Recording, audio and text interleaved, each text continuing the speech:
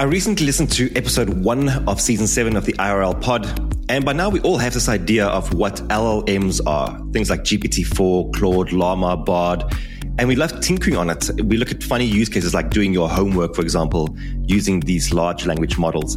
But in this episode, they talk about how it could be used to create misinformation at scale when abused by what they called sophisticated threat agents. And it made me realize that we all need to be more sophisticated users of this tech. And it really starts by educating yourself on how it works. So search for Mozilla IRL in your podcast player or visit irlpodcast.org. We'll also include a link in the show notes. Thank you to IRL for their support of this pod.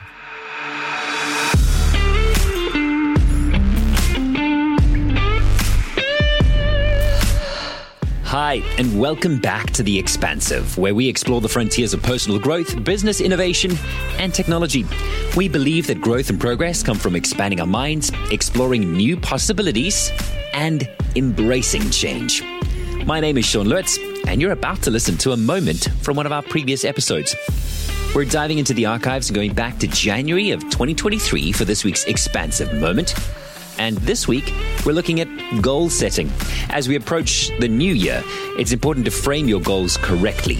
Now, do you know what your victory condition or failure condition is? With Eric Kruger and John Sonnet.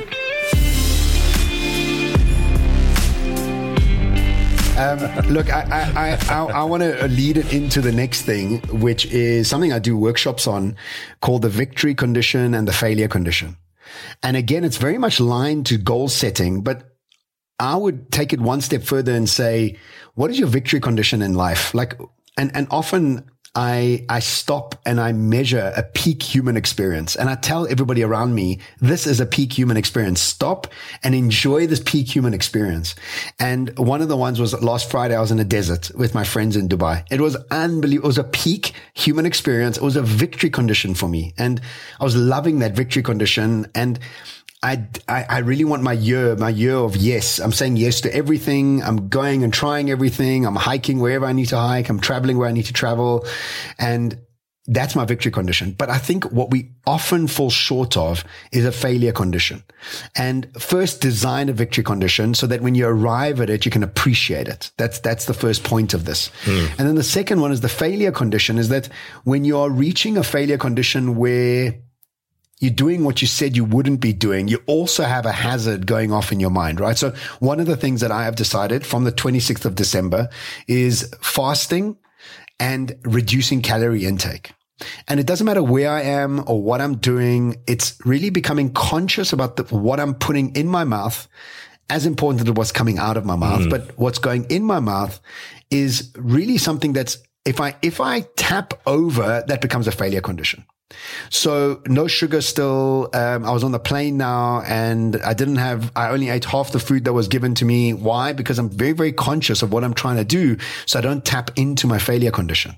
And so it's important to design our goals with the threats, as you've discussed, add to it, making it as seamless as possible, and then becoming aware of what a victory and what a failure condition looks like so that you can catch yourself moving into that space. Maybe another failure condition is allowing yourself to feel anxious for longer than 10 minutes.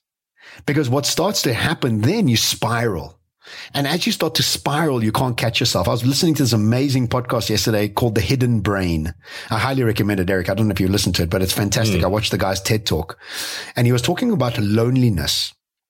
And this podcast is about loneliness. And you're saying that people spiral into lower and lower and lower energies about loneliness. And really what's happened is that you allowed yourself to be a victim. And now this victimhood has taken hold of you and you haven't achieved understanding that a failure condition was reached and now you need to get yourself out of it. Do whatever you need to. Get out, meet somebody, volunteer, go and see somebody, phone your friend to go and hang with them rather than getting stuck into this loop of sort of going down the spiral of loneliness.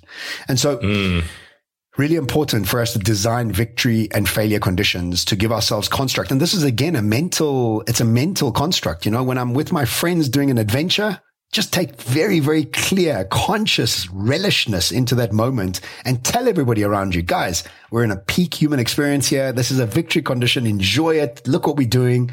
And then the failure condition inside your head where you can call yourself out and go, this is not who I am anymore. Move over. This is not who I am.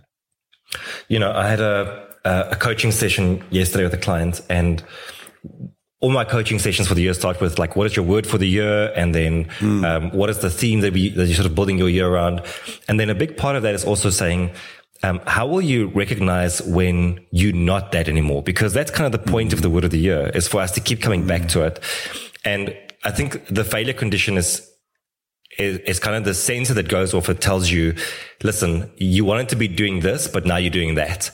And it's almost like, because we know how easy it is that we're heading in one direction, we drift a little bit, and then we just keep drifting and drifting and drifting and drifting and drifting. And what you're saying is like, recognize that failure condition so you can come back.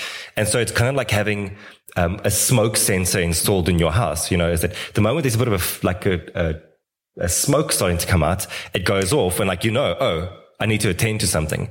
And we're actually quite bad at having those sensors in our lives. That's why we drift so long. But when you have a failure condition written out, explicit, then hopefully you catch yourself more frequently and you can quickly come back to the victory condition and align your actions to that victory condition.